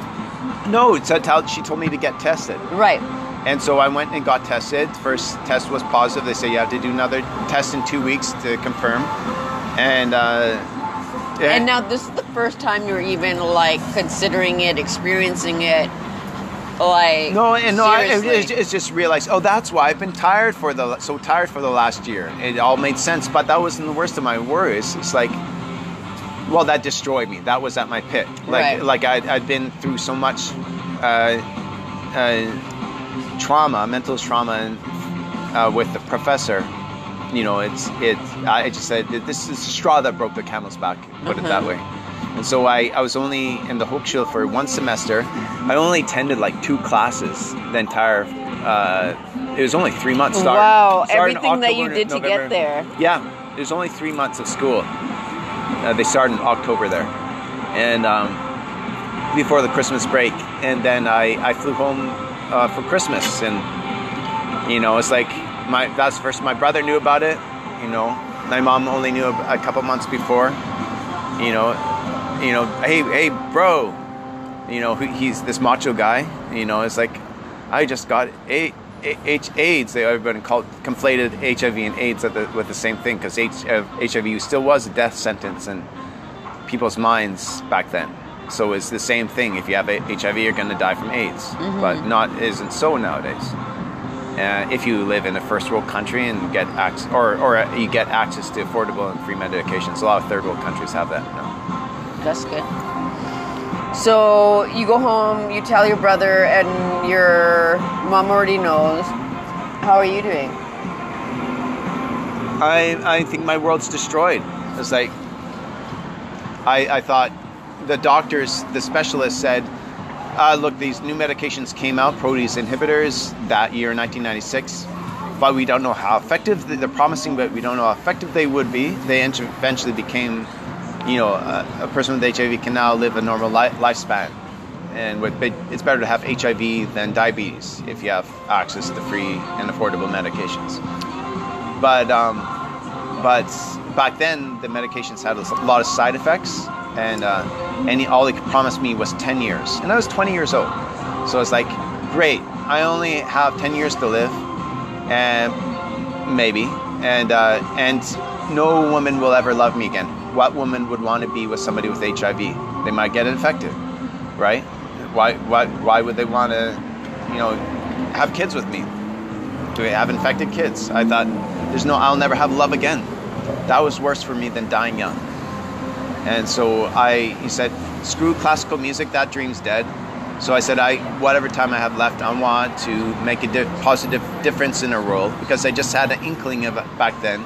The experience with the African-American gay professor, and how painful how much trauma one can experience in life. And and I identified more with people in the so-called third world, the developing world, than I did in the first world. I thought, these are people who know what pain is like. They suffer it every day. This is what I'm feeling like, right? And so I said, whatever I want to do, I want to make use of my talents. With the story, I knew the story was powerful. I didn't know why. I didn't know that we'd eventually reconcile, the professor and I. But I knew that something was powerful there, and I wanted to still use music. So I started to write songs and started to sing at age, just as I was turning 21. That's amazing. And what happened when you confronted him about that? So I stopped talking to him as soon as I found out at HIV in Germany. I cut off communication with him and didn't talk to him. Then he actually showed up in 1997. I started in the fall. Not even a year after I came back from Germany, I started teaching music in a couple music schools, private lessons. And he barged in on a cello lesson, knocked at the door, And as soon as he saw me, he hugged me, and I hugged him by instinct and by impulse, just by, and he said, "Oh, so glad to see you. I missed you." And then he said, I said, oh, I'll call you Wednesday. When's a good time to talk? I said, I'll call you Wednesday. He was in Vancouver for a recital or playing in a chamber group. And then on that Wednesday morning, I called him up and I reamed him out. I swore at the top of my lungs in a demonic voice. I said, if you ever contact me again, I'm calling the police. And then I never heard from him again until 2007. This is 2 years after the rock opera, and a friend and me were going to travel to Toronto, or I would end up just going on my own at that time. She went back to Vancouver, but she said that we should stop and see the professor because she realized that the story was blocked. Southern Time was blocked, wasn't happening because I hadn't reconciled with the professor. So she knew in her good wisdom that you got to get over this guy. You're not free. You still hate him, right? And she realized that the only way to being free is to not be hating, or you have to forgive, right? And that's wise. Yeah. And so that's what started. So I went there in 2007. I spent a month. She spent the first week with us, and then she had to go back to work. And then I spent 3 more weeks, a total of a month with him, living with his house, not getting sexually involved, but we talked a lot. I wrote one song that's in the rock opera while I was there. And then again, it was too much for me to take, too much too soon. So I left again, day before his birthday. And every time I left him, it broke his heart. He was so much in love with me, or the illusion of me. He worshipped me, and yeah. It's weird. The dynamics are very strange. So I find it very amazing that you didn't confront him. If someone had infected me, I would have opened fire. Oh, when I came back in December '96, we maybe after Christmas, I forget. My mom and I, we contacted the RCMP. Thank you.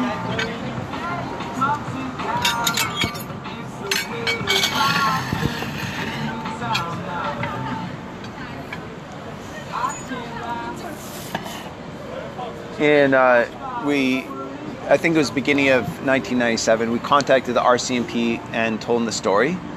And in Calgary police or RCMP or Medicine Hat RCMP, I think. And we also contacted Medicine Hat College where he worked at and let them know. And they gave him a 6-month leave of absence. That's all they did. And because he was breaking down himself. With me cutting off the contact, he started to lose his mind too. But the RCMP said, "Oh, there's nothing we can do about it. Sorry, you could try a civil suit if you want." And we didn't know that a year later. Well, it was actually later on in 1997.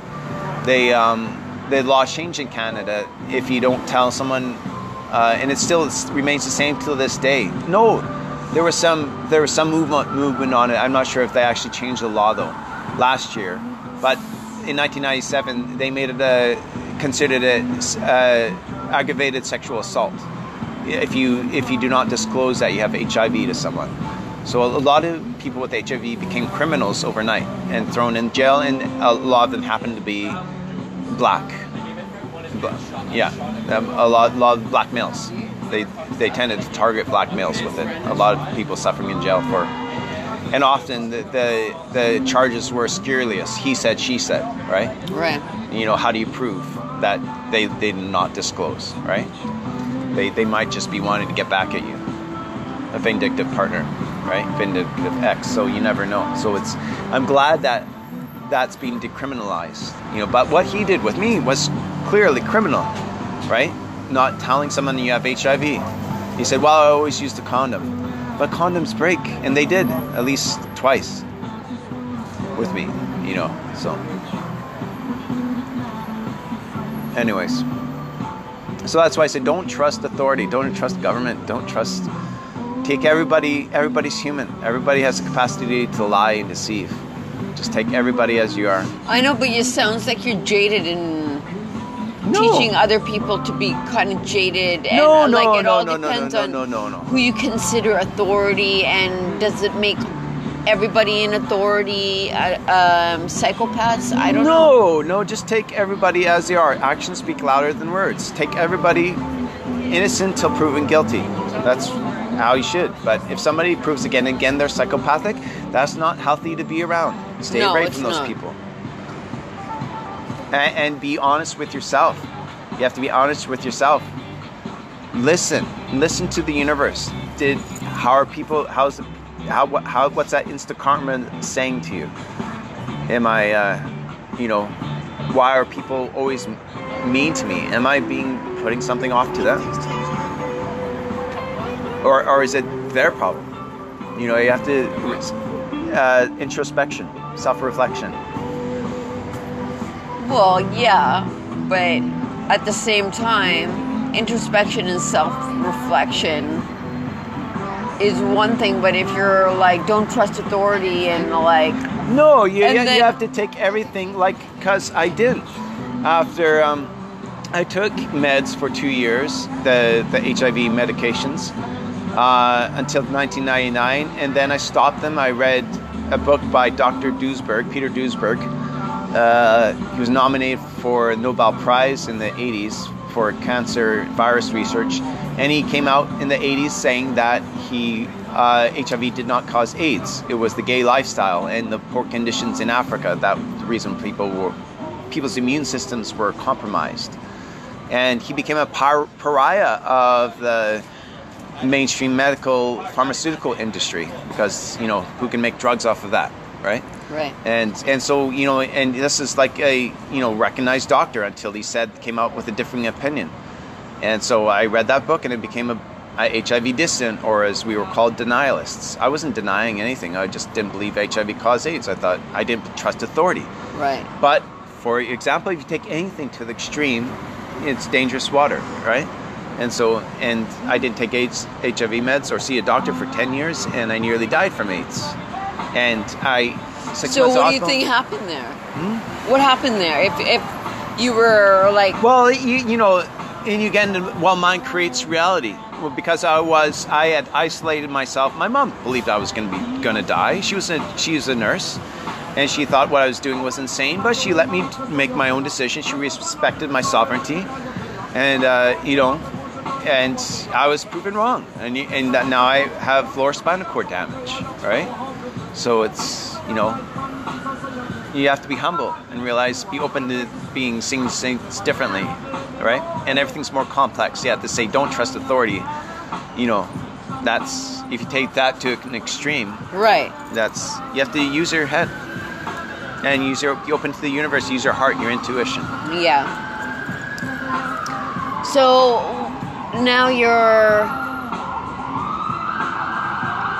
okay, so in your story, now you're infected, and what do you do? Like, you leave school, you leave him.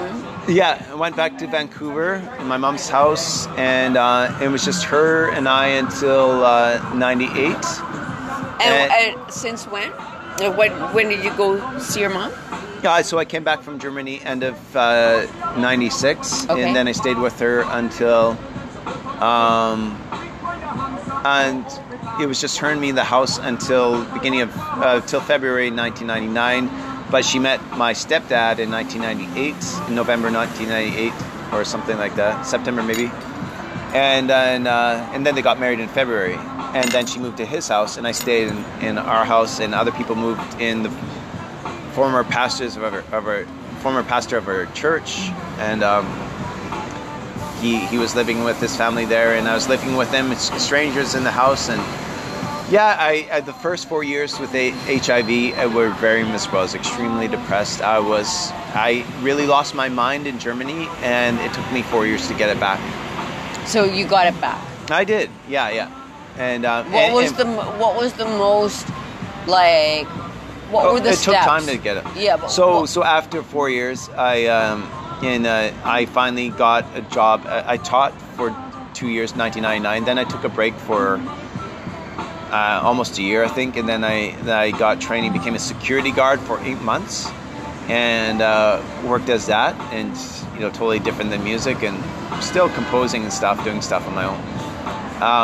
But then I got married. Like, I went on first HIV dating site I became aware of in 2000, and I met a positive lady from Los Angeles, and she was a talker. And we talked on the phone. I racked up a $800 phone bill, and my parents' phone, on my mom and stepdad's phone bill, and they. And after 4 or 5 days talking on the phone, I flew down to LA, and she met me in the airport, and spent the weekend with her. Then flew back. I knew I wasn't attracted to her, but I was thinking, I'll never find a girl again, so better suck it up, right? And so we got married. She came to Vancouver for over New Year's. She hated Vancouver, so she says, we're living in the United States. She was very bullish, very American, as that stereotype goes. And so I went down there, got married, so I could start working. Where'd you live? In LA, in North Hollywood. And then for 6 months, and then we moved to another outlying. There's like 100 different suburbs around there. Forget the name. But and I worked as a security guard. And then she was wanting me to lie on my resume. LA is so racist. Everybody is racist against. Everybody's segregated. And so violent. And such wealth disparity. And she wanted me to lie on my resume. She said, you'll get a job easily. Say that I was an internet IT guy and knew how to program and stuff, computers, and said, you'll make a lot of money this way. She wanted me to make money. Don't do music. I didn't bring my child down. So I was with her for 8 months. 9/11 happened when I was down there. Saw how, rambunctious Americans can be with their loyalty to their flag. The nationalism just blew my mind,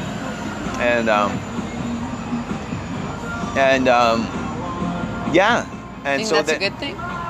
No, and anything to the extreme. I think people should be concerned about where they're living and how they're treating their neighbor. Okay. No, nation states mean there's brainwashing, nationalism. And let's go fight this country because the rich bankers want us to. That's insane. I know, but they weren't thinking that. No, they were brainwashed to thinking this is our homeland, this is what everyone else is doing, we should do this. Well, they were thinking we got to get back at the people that, torched the Twin Towers. Because it was great theater. Or really, exactly. No, it wasn't. It's effective theater, but very poor theater, actually. Poorly done theater. Exactly. But I'm saying that, the people in general aren't to blame for thinking in the way that they were. No, people do the best they can, yeah. No. It's the people to blame are, the brainwashers. To think that way, yeah. The psychopaths that have been ruling the world for for millennia. That's who's to blame. But we're partly to blame because we believe it, right? No one can pull over the walls or but I think unless at least some part of you allows them to. It's happened a few times. Like there was the George Orwell scare, right? Yeah. With the radio and saying that aliens have landed and people freaked out. Right. Yeah, people are easily deceived. People want to believe other people are not psychopaths. Most people aren't. Yeah, I mean, when I figured that out, I was like, no way. I mean, how long does it take you to believe that? Because you don't think like that, so you can't understand that other people think like that, right? So...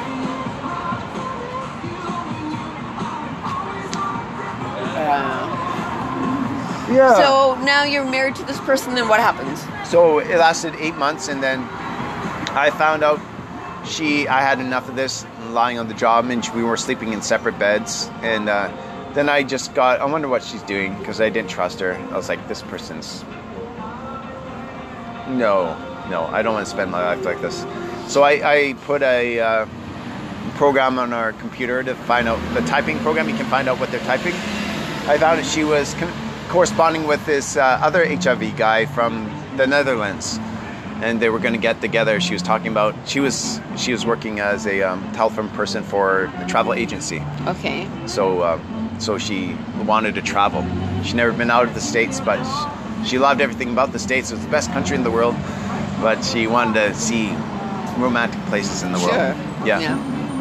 And so she had this guy, and so once I saw that, the next morning I drove her to work, and then I went back, I packed up all my stuff, I filed my portion for the divorce. So easy to get a quickie divorce in California. I paid for her half too. I paid like $600 US. And then I drove straight back to Vancouver. 17 and a half hours. I was back knocking on my parents' door. And we're back. I'm back. Yeah.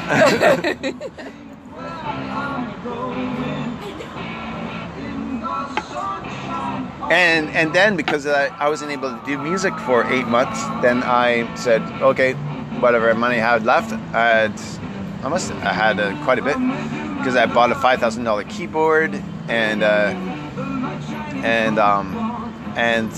then I found out that I could get on welfare or disability in BC, British Columbia, and so I did that, and I worked part-time, got a part-time job delivering groceries, got some cash money, plus disability. I was doing all right. I lived downtown for 4 years. And that's when I started becoming creative, started joining bands, started recording my songs, and then I got the idea for the rock opera and wrote the first act of the rock opera, and then put it on, produced it in 6 months. That's pretty amazing. It sounds like your death sentence didn't plague you as much as I thought. I mean, if that were me, I don't know, I would have fallen apart for like the first 4 years, I was a complete mess. I was like a walking zombie. I did not, my head was completely in the clouds, you know.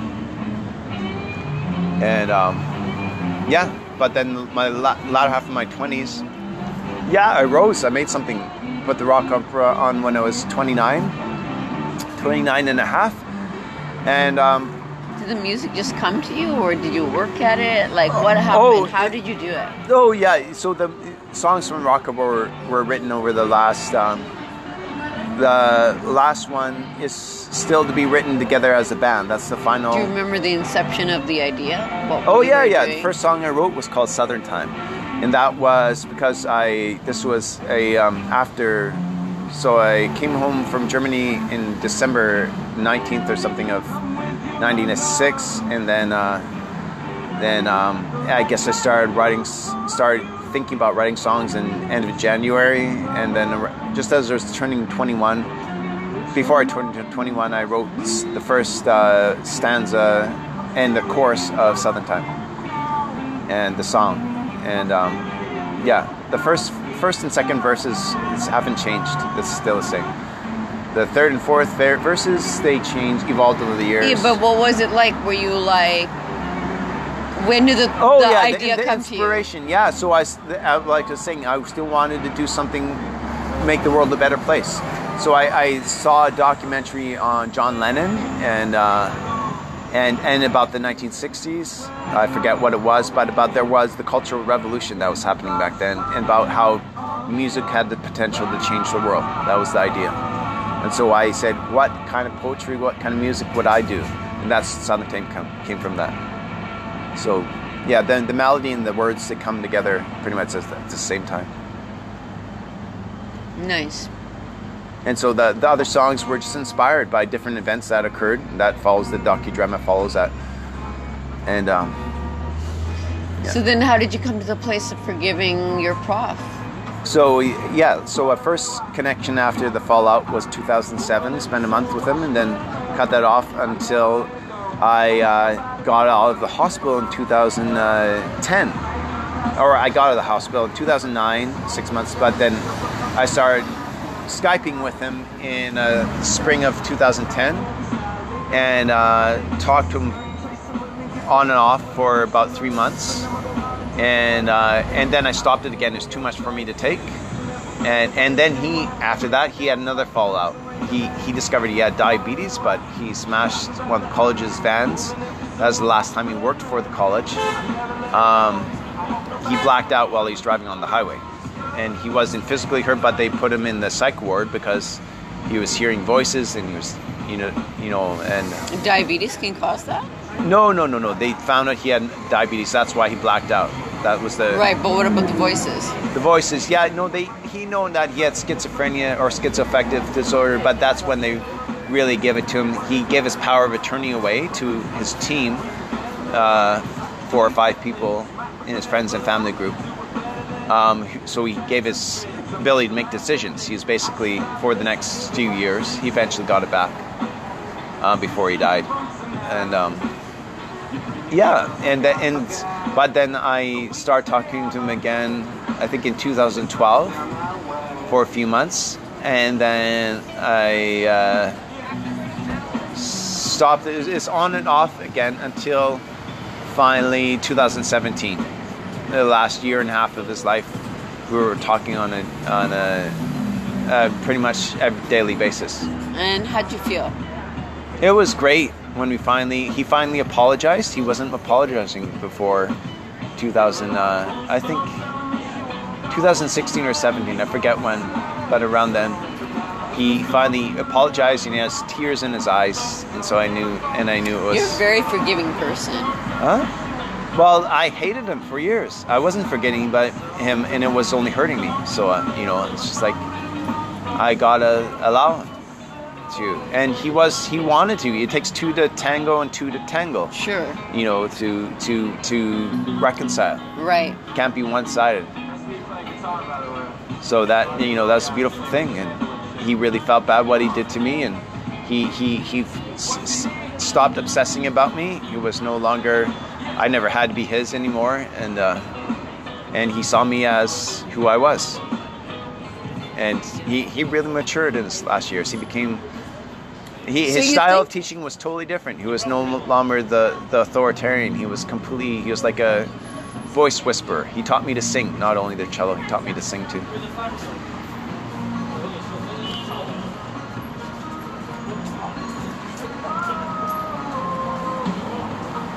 Pretty amazing. I don't know if I would be able to do that, knowing that just one person has affected my life so much. I don't know if I would be able to give that much power over to someone, and if I had already given that much power over to someone, I'd be really pissed at myself or really pissed at that person. So I don't know how I would. Well, no, it was a journey. It took from the initial 2 years of trauma, it took until 2007. It took 20 years, 97 to 2017. That's quite the journey. Yeah, it doesn't sound like it, but it is, right? 20 years. Yeah. And, it wasn't just my life that was destroyed. His life was too. After I stopped contact in 96 with him, his life fell apart too. He had a slow decline. For me, it was like, oh, it's over, and then it started to rise up again. But for him, it was a big drop. He was at the pinnacle of his career when he was with me. And then it started a big drop, another big drop, and a big drop, until he eventually died last year. If you could do it over again, would you? Yeah. You would? Yeah. This is my life's purpose, my raison d'etre. Was to experience this and then to tell the story. That's how I see it. Yeah, because it's a story of how two opposing sides can make amends and get together, right? And so, is there anything you would change? No. It was what it was. There's no sense worrying about what could have been, and just accept things as they are. It's not worth time. And what's your future look like? Well, I'm going to be a father in February 2020. Hopefully on my birthday. Yes. February 16th? 23rd. 23rd, okay. Remember that. Yeah, okay. You're like, wait! All right. Remind me again, I'm not the best with retaining numbers and names. Unless it really has impact on me, then I will. Will have impact, damn it. Yeah. So, so what's your future look like? What's next? So, for you? this is the happy ending to, this is a Happy movie ending. made in Where have I heard North that America. So any movie has to have a happy ending for it to go down well in Hollywood, I guess. And that's what I want for the Southern Time tetralogy. And so the first step of the tetralogy to make this dream come true. So is my character's name in the tetralogy. Sorry, started out as a trilogy, now it's a tetralogy. Is a dreamer, and so for Dreamer's dreams to come true means that he's able to his childhood dream of being the best of what he does. Okay. So what I'm doing is very original. So who's it gonna imagine? Took the easy way out. There's only me, guys. There's only me. Only one person's done this, as far as I know. But as you know, as soon as you invent something new, two other people around the world have done it at the same time. Definitely. It's to get the Southern Time Band famous. That's the first step. With the Overture album, Lost in Love No More. That's the first step. End of June 2020, I want it released. And our world tour to begin from there. So that will cost about $500,000. So I'm going to be working right now. Starting right now. It's already met somebody who's going to help me. A veteran producer is going to help me with this task. Do a great amount in a short time, and then and my goal is to have the first movie of the tetralogy in theaters. This is why it needs to be done by a major studio in Hollywood. Any listeners out there might know, give me a shout out, please. Then in theaters by December 2021, because the 4 movies will occur over the 2020s, and part of the Southern Times mission and the Southern Time Band's mission, because I'm not the only HIV positive member of the band. Also, one of our backup singers is HIV positive, all openly HIV positive, is to help raise awareness about the current state of HIV in our world, and AIDS, HIV and AIDS, two separate things. And the UN AIDS goal, there's a section of the United Nations called UN AIDS, is to end AIDS by 2030. So that, because there's no reason why there should be AIDS. And there's lots of other things that are going to happen by 2030. Oh, yes. Well, we'll get into that more on Spill the AIDS Tea. And mega cities and yeah. the end of civilization is end of human. The beginning of transhumanism. Right. Which is what? Being controlled by Borg mentality. So I just want to ask, do you have a single that you can release, or like how do people get to know you? Oh, Southern Time. How are you gonna build the familiarity platform? So with this producer, his suggestion is that we start doing fundraisers, concerts with 1 or 2 other band members locally in Toronto. We have to raise about at least $100,000 Canadian by January 2020, because we want to start recording the album in 2020. So I don't want to give any singles away, but you can hear demo versions of one of the songs on the album and on SouthernTimeBand.com. SouthernTimeBand.com, all one word, Southern Time Band, and on SouthernTime.ca, that's the Southern Time Productions website. You can hear, I think there's one other song that will be on the Overture album. That one's Neville. And, just Neville's on there. Yeah. But, So that and the song on SouthernTimeBand.com and SouthernTime.ca is going to be the opening song of the album, Lost in Love No More. The title song is going to be called Lost in Love. How are you going to find the time for all that you got going on? Yes. Good, thank you. The bills, good. Thank you. So T does not, I figured out, I think I've mentioned this before, but T does not only stand for truth and triumph, but also time. And that's what you said, how am I going to find the time? And I just say, God will find a way. Okay, that's fine with me. Yeah, you just let go, let God, and not worrying about it anymore. For years I was, oh my God, I have to become famous before 30. No one will want to follow someone who's over 30. That's impossible to become famous. And that's why I wanted to do the rock opera before I was 29. And then after I did that stage production, it's like, what next? I didn't have the experience to make this thing a reality. Thank you. But now, as 43-year-old, it's like, it's a story that goes beyond age. It's, and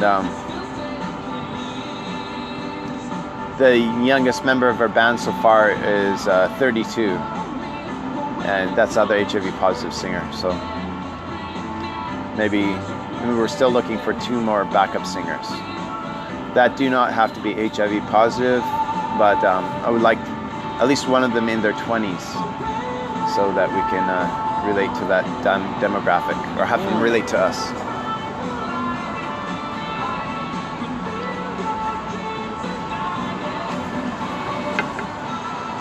So that's the rock opera part of this first episode. Mm-hmm. Rock and roll, rock bottoms, and rock operas. Yes, that's it. It's good. I'm glad that you are you. I mean, it's amazing to be a musician of such caliber and be able to write pieces like that. I mean, I can't even imagine. And yet, also be forgiving and overcoming is another dimension altogether, which I know, I mean, maybe I have it in me, but I'd have to be really pressed to find it, because I retaliate easily, or maybe, I mean, you said 20 years, and that's a long time, but forgiveness is key to healing, definitely, and that's what we're taking away from this. Right. Yeah, that's the only way to triumph. It takes truth and time to triumph. Truth and time. You have to be truthful with yourself and others. And